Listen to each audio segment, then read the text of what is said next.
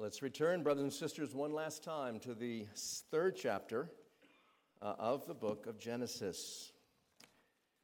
Continuing in our studies of this book of beginnings, let's come to the final portion of Genesis chapter 3. The text for this morning begins at verse 22, but let's begin reading at verse 20. This is where the account picks up immediately following the pronouncement of curses by God in response to Adam and Eve's sin. So we'll pick up our reading at verse 20 and we'll read through the end of the chapter. This is the word of God. The man called his wife's name Eve because she was the mother of all living. And the Lord God made for Adam and for his wife garments of skins and clothed them. And the Lord God said, "Behold, the man has become like one of us, knowing good and evil. Now, lest he reach out his hand and take also of the tree of life and eat and live forever." Therefore the Lord God sent him out from the Garden of Eden to work the ground from which he was taken. He drove out the man, and at the east of the Garden of Eden he placed the cherubim and a flaming sword that turned every way to guard the way to the tree of life. This is the word of God. Amen. Let's pray and seek God's blessing on his word.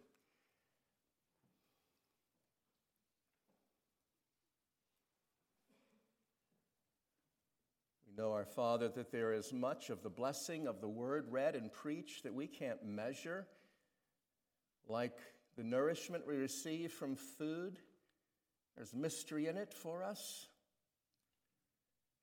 We pray that we might have discernible sense this morning that you are here, giving us life through your word.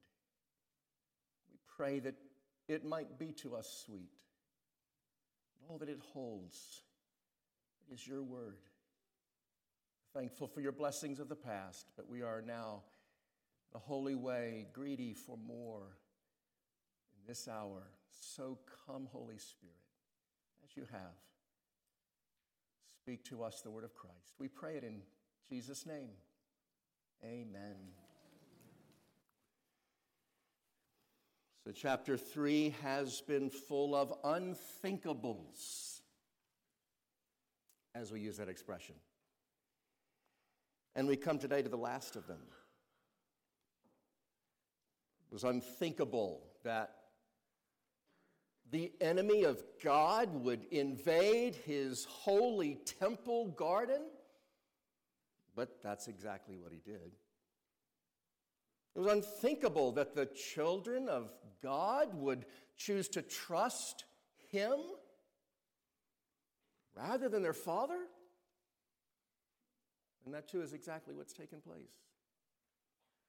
It was unthinkable that the act of one man would have such dramatic consequences for the whole of human history, indeed the whole of nature itself, and that's what we've witnessed.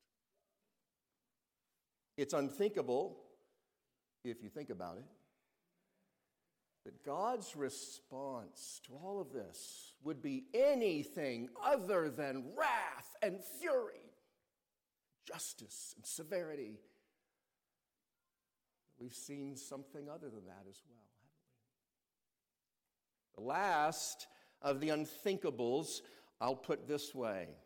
Our fallen first parents, full of guilt and shame on the one hand for their treachery, yet not without hope in the mercy of God, now before our eyes, being cast out of God's presence on the earth, even as Satan, their tempter, had been cast out of the presence of God in heaven.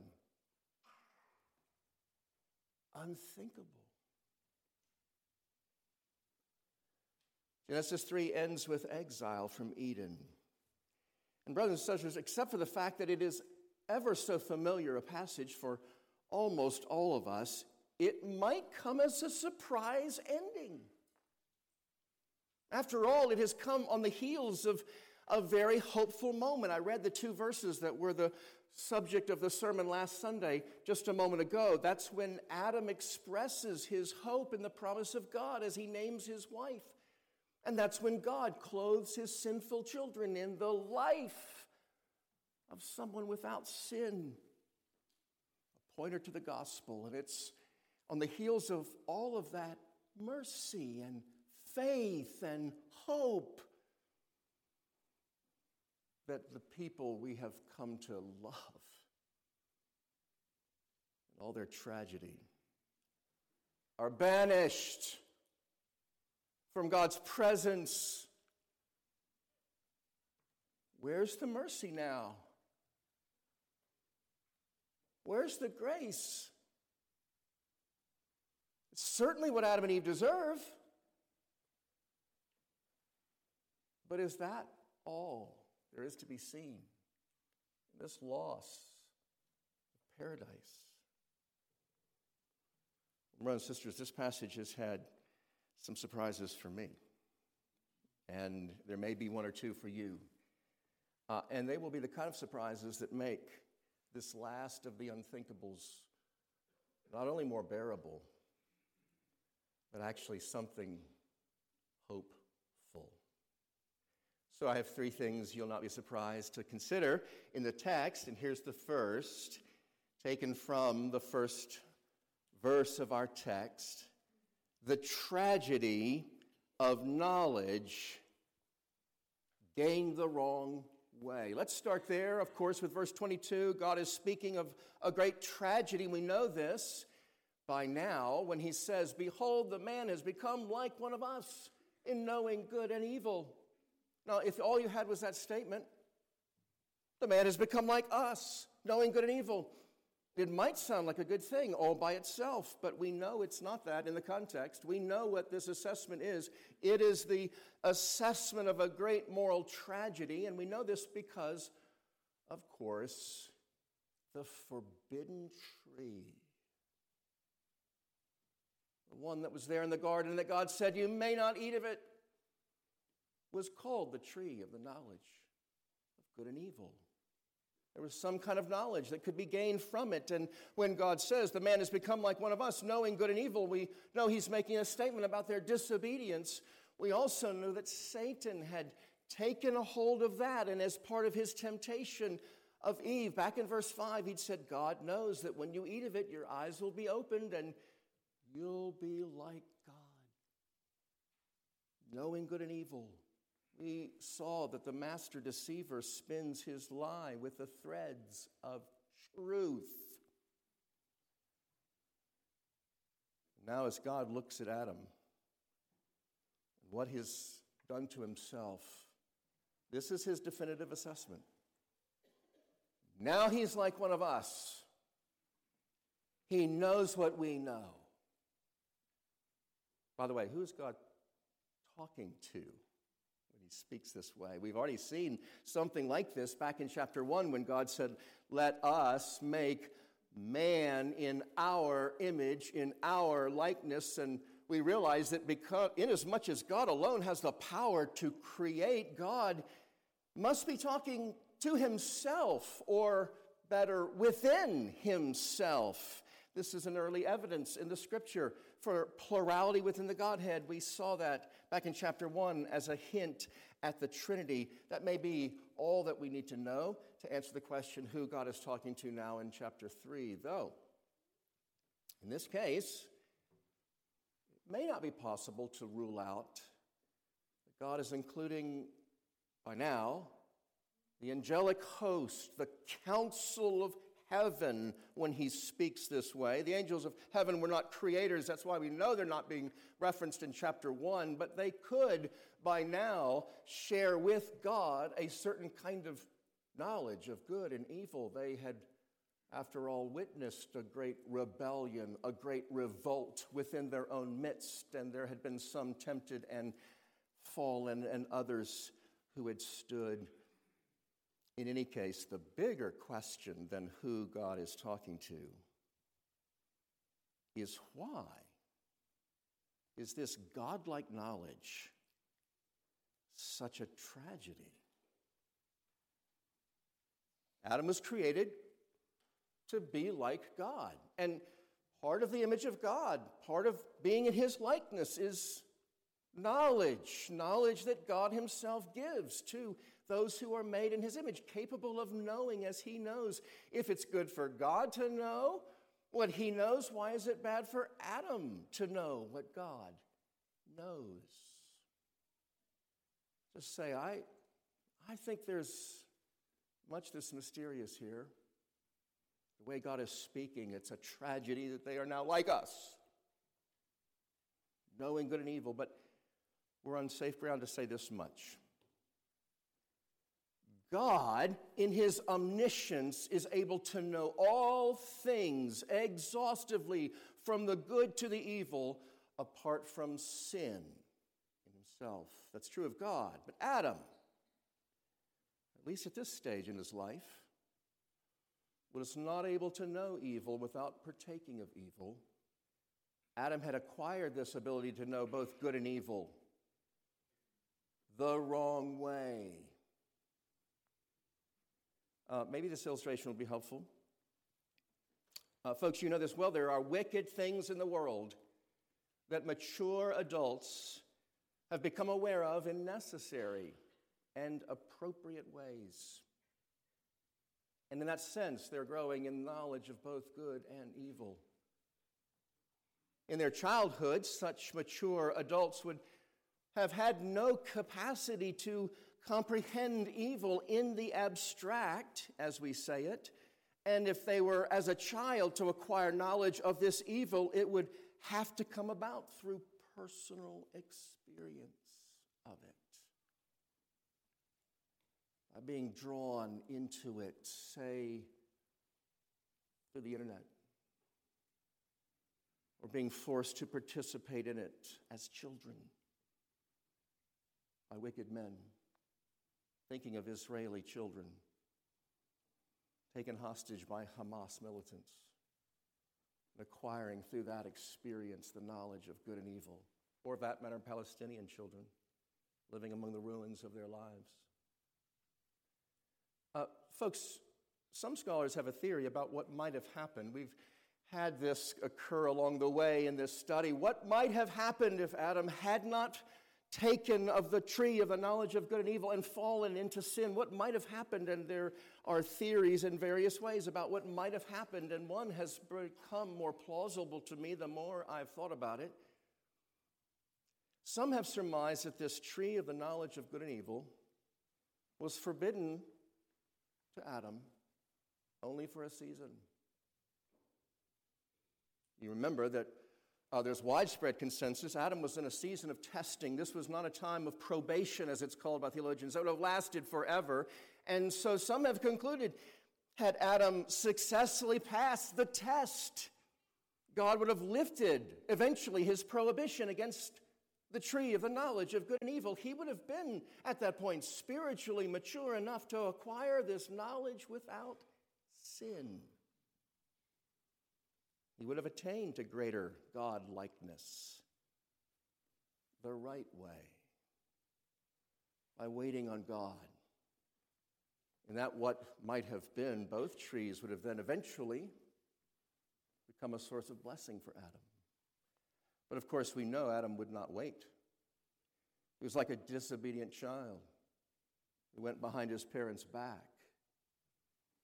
He acquired this true knowledge of good and evil in the most tragic of ways. I find that a very plausible what might have happened theory, but this much is certain, brothers and sisters. The added knowledge Adam now has come about in rebellion against God.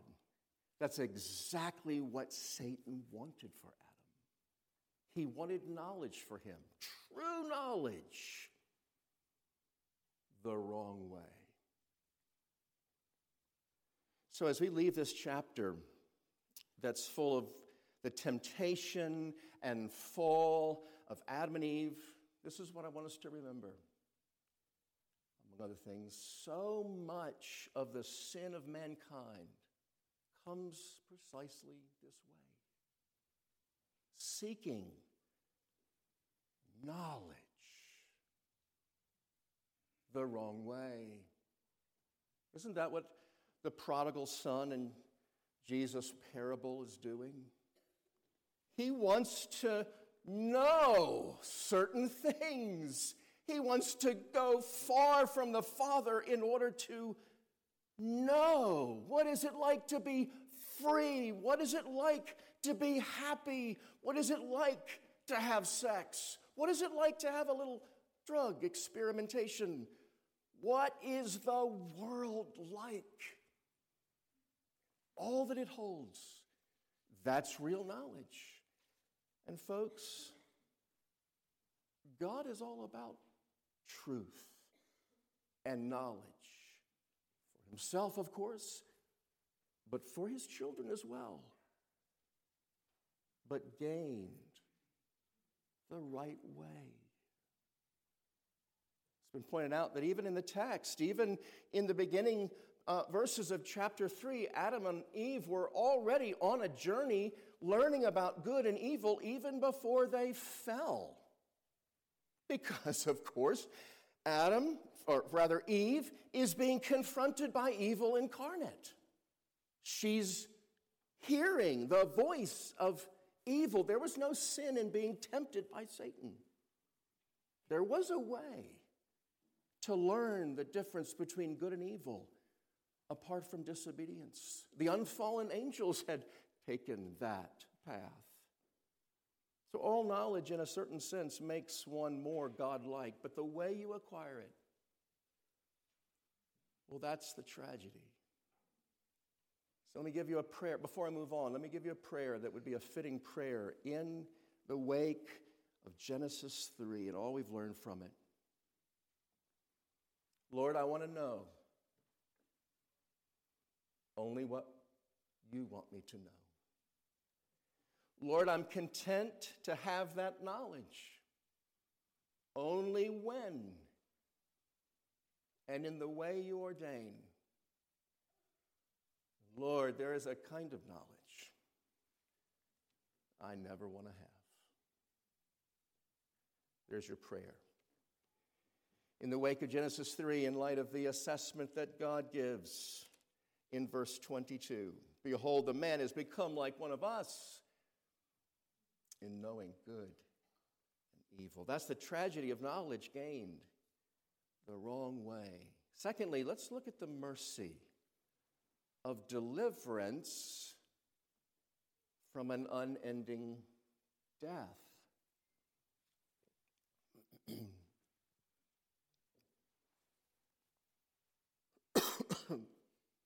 me. Perhaps you noticed I was reading. The ending of verse 22 seems a bit odd. God is speaking, and he seems to break off in mid-thought. Let me read it again. Then the Lord said, behold, the man has become like one of us in knowing good and evil. Now, lest he reach out his hand and take also the tree of life and eat and live forever. In your Bibles, the quotations end right there. And then Moses picks up with his narrative. Therefore, the Lord God sent him out from the Garden of Eden to work the ground from which he was taken. It's a strange construction, and it's obvious just in the reading of it, and it's all very intentional. There's a word for it I've learned. Language experts call this an elliptical form. That won't be on the quiz, but this is what one of them captures, is trying to explain what an elliptical form is. It's a sudden breaking off of a thought in the middle of a sentence as though the speaker were unwilling or unable to continue. In other words, this is a depiction of strong feelings in God. This is his final response to Adam's sin. And he is full of emotions such that he stops mid-sentence what he's saying and acts. Now, the million-dollar question is, what kind of emotion is it being depicted in God?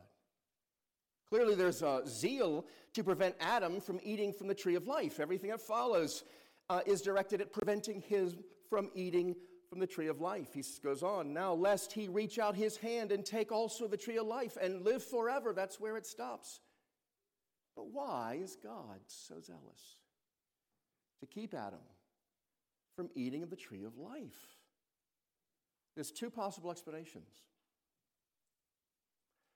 The first, just on the face of it, it could seem that God is zealous to prevent Adam from undoing the curse. So in this view, God had promised Adam that if he ate of the forbidden fruit, he would die. Yet, if Adam is able to turn and eat from the tree of life, he would not die. So God, in justice, is ensuring that Adam will in fact suffer the penalty for his sin that he's just pronounced. So that's one way of understanding the emotion that God is registering. And I think, as I look back, growing up as a child, with this story, very familiar, I thought of the tree of life serving as a kind of anti-venom. So Adam had been poisoned by the tree of the knowledge of good and evil. He had the poison in him, and there's an antidote that's available to him, and he will recognize that, and he will seek that, and God is putting it out of his reach. He's saying, no, you will die. So in this view, the emotion that's registering with God is to uphold justice. It's to carry out punishment on Adam. Now, there is zeal for God's justice throughout Genesis 3, to be sure. But, brothers and sisters, I think there's good reason to think that's not what's animating God here. First of all, my anti-venom paradigm is not actually how the trees are presented to us in our text. One was God's appointed source of life, given from the beginning for Adam to enjoy. And I said to you as we first encounter this tree, we have every reason to think that Adam would have enjoyed that fruit from the start. It was pointed out to him. It was named for him. He was said, you may eat from it. The other tree was God's appointed source of a certain kind of knowledge. Forbidden, at least for a time. When they ate of that tree, they gained knowledge. Their eyes were opened. You remember how it's put. They knew good and evil in a tragic way. The trees produced edible fruit. They served the way all food does as nourishment of our bodies over time. And so they're presented to us as those that would, from the ongoing eating of them, impart life and knowledge. So listen carefully to a second understanding of what it is that's animating God in our text. Had Adam and Eve obeyed God, the tree of life would have been a means forever of sustaining them in the life they had first been given of happiness and holiness and innocence. But since Adam and Eve have disobeyed, the tree of life would have become for them a means of sustaining them in the kind of life they had fallen into through sin.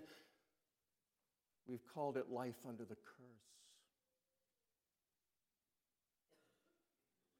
My imagination is very capable of seeing fallen Adam, fallen Eve, still subject to the temptations that they had already fallen to, if allowed to remain in the garden, wanting to eat of both trees, and thereby growing more deeply knowledgeable of good and evil the wrong way. At the same time, being sustained in that condition, you could call it a kind of living death. by means of the tree of life. Now, that second understanding of the text is as old as the church fathers. I quote from one from the 4th century. Therefore, lest Adam and Eve, after having eaten of this tree, live forever and remain in eternal lives of suffering, God forbade them to eat. Do you see how radically different this second view is? In this view, God's zeal, that strong emotion that causes him to break off what he's saying and just act, to do something, it's not to ensure that Adam falls into the curse. That's a done deal. It's to preserve Adam from an endless existence under the curse. I've been aware of this second interpretation for some time, and folks, it's become more and more compelling to me as I have worked my way through this chapter, because we have seen, haven't we, God's heart of mercy in the midst of all the justice he's revealing. The way he first approaches Adam and Eve, where are you? The way he speaks to them and speaks in their hearing of what he'll do to their enemy, it's mercy. The way he's just clothed them like a father with his children. Again, I read that. It's just happened. That wonderful picture of gospel grace to come has just happened when God gets worked up in response to something. Brothers and sisters, I think this elliptical form, God breaking off mid-sentence in order to do something, it's something you've seen 1,000 times in a parent who's talking to you, and all of a sudden in the middle of their saying, sees their child in some danger, stops what he's saying, goes, delivers, rescues the child in danger. Here's how one more modern commentator puts it. It's as if Yahweh becomes choked up when assessing man's action and contemplating his danger while remaining within reach of the second sacramental tree. Moved with strong emotions, he quickly carries out the solution rather than stating it. So what is so stirring to God? It's that Adam's in danger. He's going to seek redemption in this life and all the brokenness that sin has brought.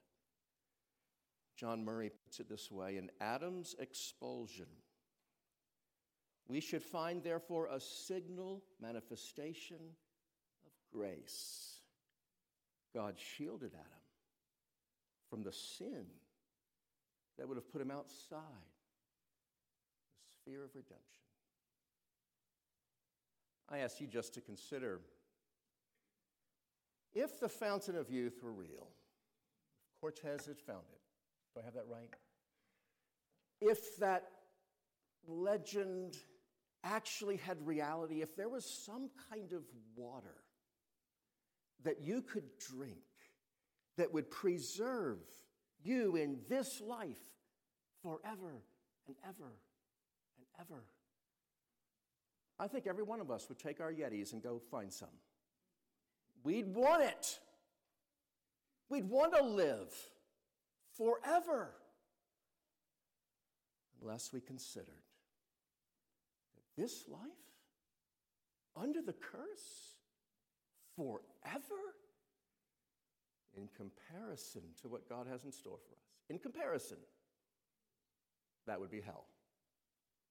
So, God intervenes, and he does so because the way to life now is going to be through death. It's going to be through the death of the seed of Eve. It's going to be through the death of all of us as we're united to him in his death. You might say that there's mercy in mortality, not only judgment. So, brothers and sisters, as we move forward in Genesis chapter 3, we're going to see death doing two kinds of things. We're going to see a lot of death. Death will cut short the lives of faithful, wise, heroic, and righteous men. It will also cut short the lives of wicked men, laying low the proud, the wicked, and the rebellious. So which is it? Is death judgment? Is it mercy? It's both. Indeed, God is merciful and intervenes to spare Adam and all of his children from an endless existence under the curse. That's what I'm calling the mercy of deliverance from an unending death. And now let's turn to the hope. Number 3, the hope of a paradise lost being one day regained. Now, I admit I'm looking at this passage, the ending of chapter 3, in the light of the full testimony of God's word. But we're going to look closely at what God says, and we're going to see hints of what is going to come to be so unfolded dramatically in the rest of the pages of Scripture. We're going to see some of those hints already there at the ending of Genesis chapter 3. So, as we continue in our text, and God is moved to action, verse 23 and following, we see him do 3 things. They're increasingly painful words that are used. God sent Adam out of the garden. God drove Adam out of the garden. God barred Adam from re-entering the garden.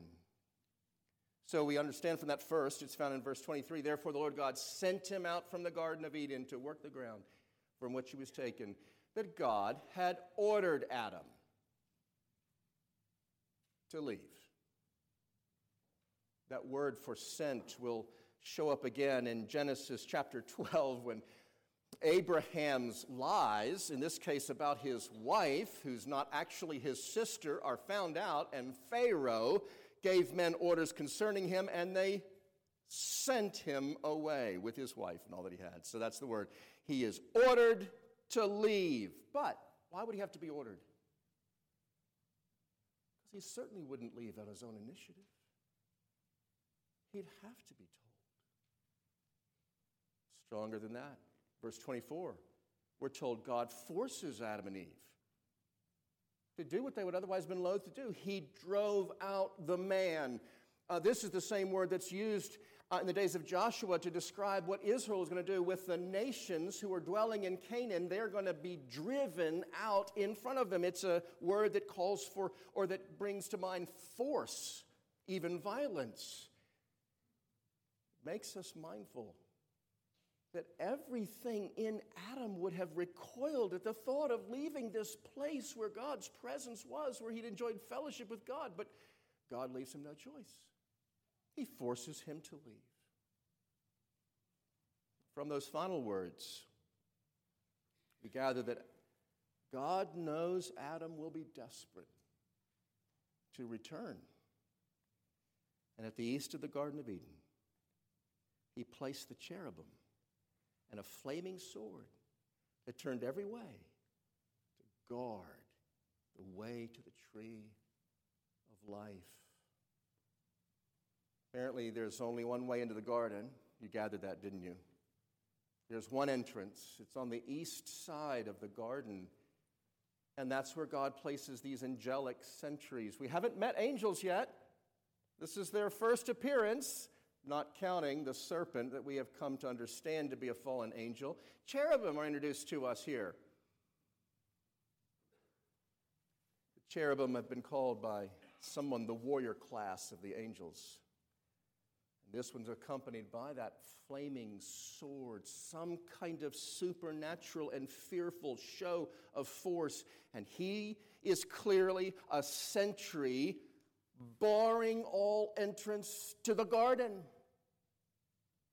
and thus to the tree that's there in the center of the garden. Why would he be there?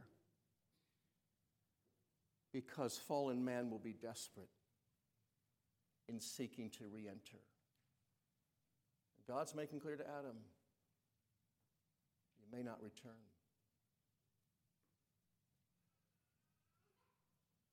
Banished. But brothers and sisters, not quite. not anything like the banishment from heaven to hell the angels had fallen under. Matthew Henry compares these two banishments, and he says in his way of turning a phrase, he was sent to a place of toil, not torment, to the ground, not to the grave, to the workhouse, not to the prison house, to hold the plow, not to drag the chain. Actually, brothers and sisters, we should recognize that Adam and Eve have now a whole world to occupy, one that was created good, though now fallen. There's mercy, even in their exile. But as sinful creatures,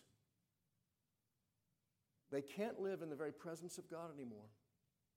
That's the penalty. That's the price of defiling God's holy place. These things are clear. But here's the question that I want to pose to you now, which I think in seek and answer there's so much comfort. Why didn't God simply, if you will, cut down the tree? Why doesn't he simply unmake the garden? Why does he post a sentry? Why does he leave it all just there, under lock and key, if you will? Why does Genesis 3 leave us with this place called paradise that's there, but you can't go in? Well, brothers and sisters, what the rest of Scripture will make wonderfully clear is because though this paradise is lost, it's not lost forever.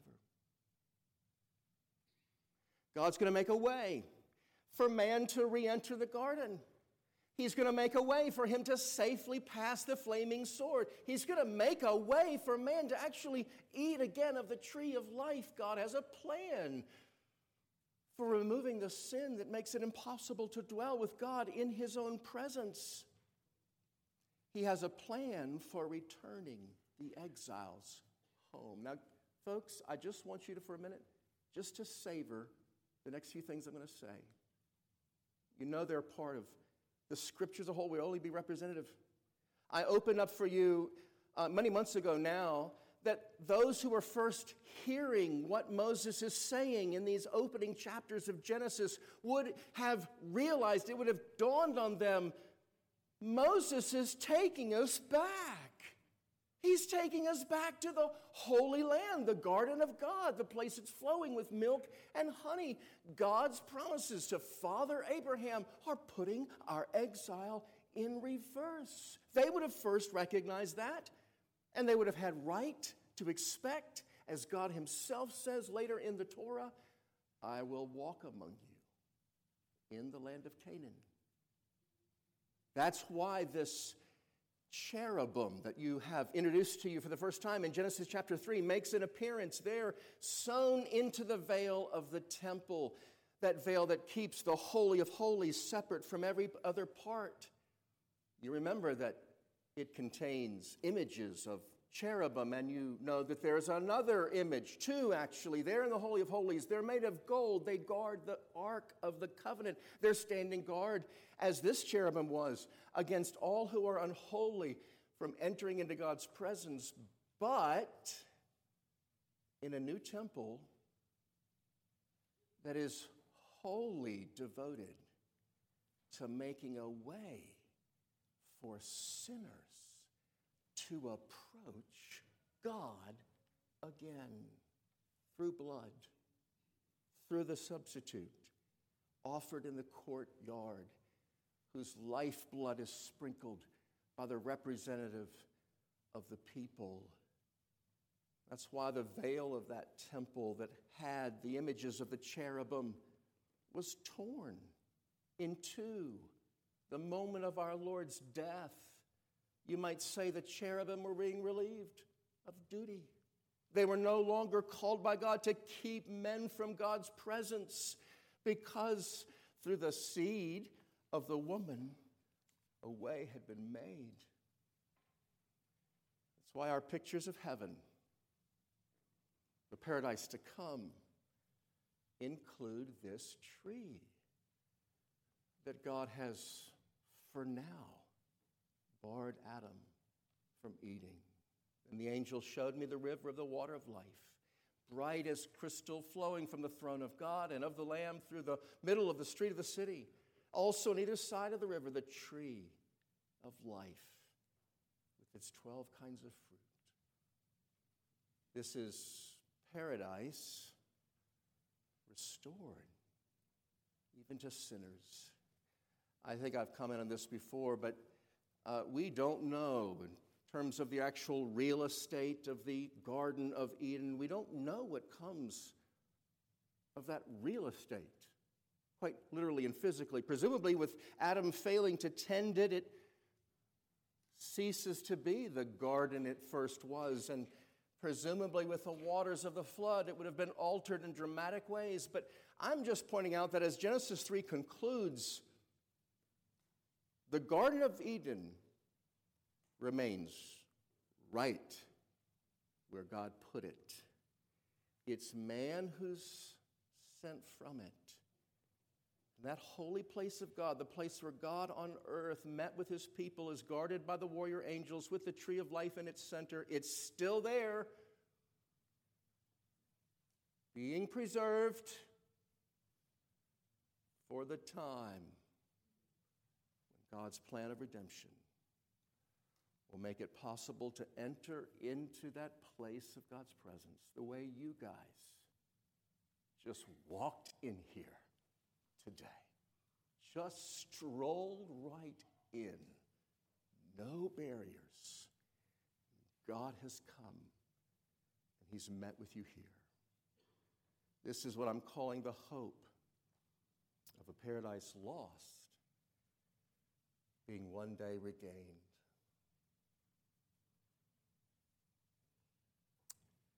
Credit to Milton for some of the terms that I've been using just now.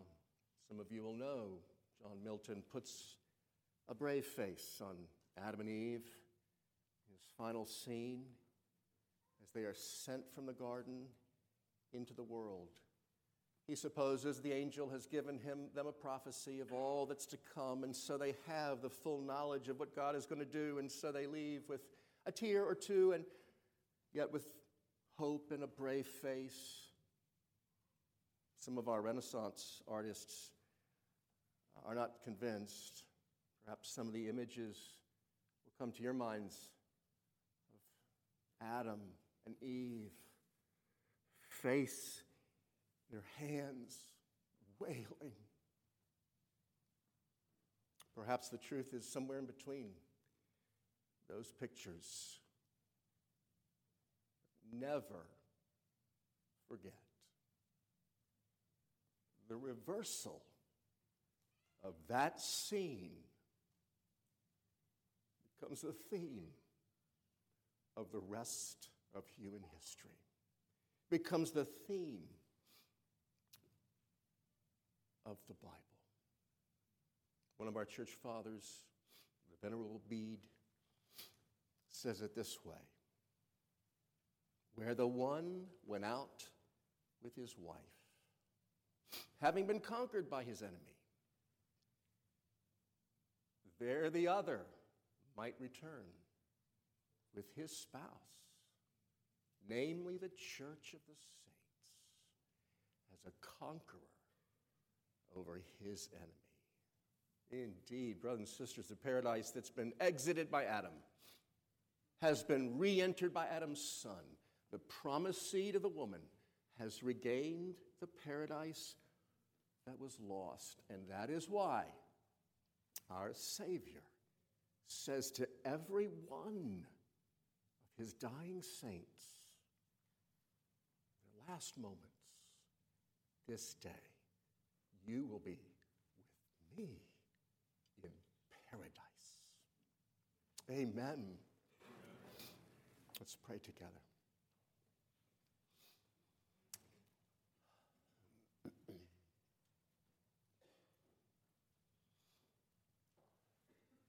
So, our Father, we enter into the tragedy of these things. groan under the exile, that not only your justice, but your mercy imposed on all of us, the sons of Adam. But not without hope. Indeed, with the knowledge that you have given to us, especially in and through your Son, his great accomplishment, we recognize what a glorious plan you've had. The foundations of the earth. Paradise regained will be an all the more glorious thing to experience, for it's having been lost, having been regained at such a price. And so, Lord, we pray, grant us hope and faith and earnest obedience, and take us home. Take us home. We pray in Jesus' name. Amen.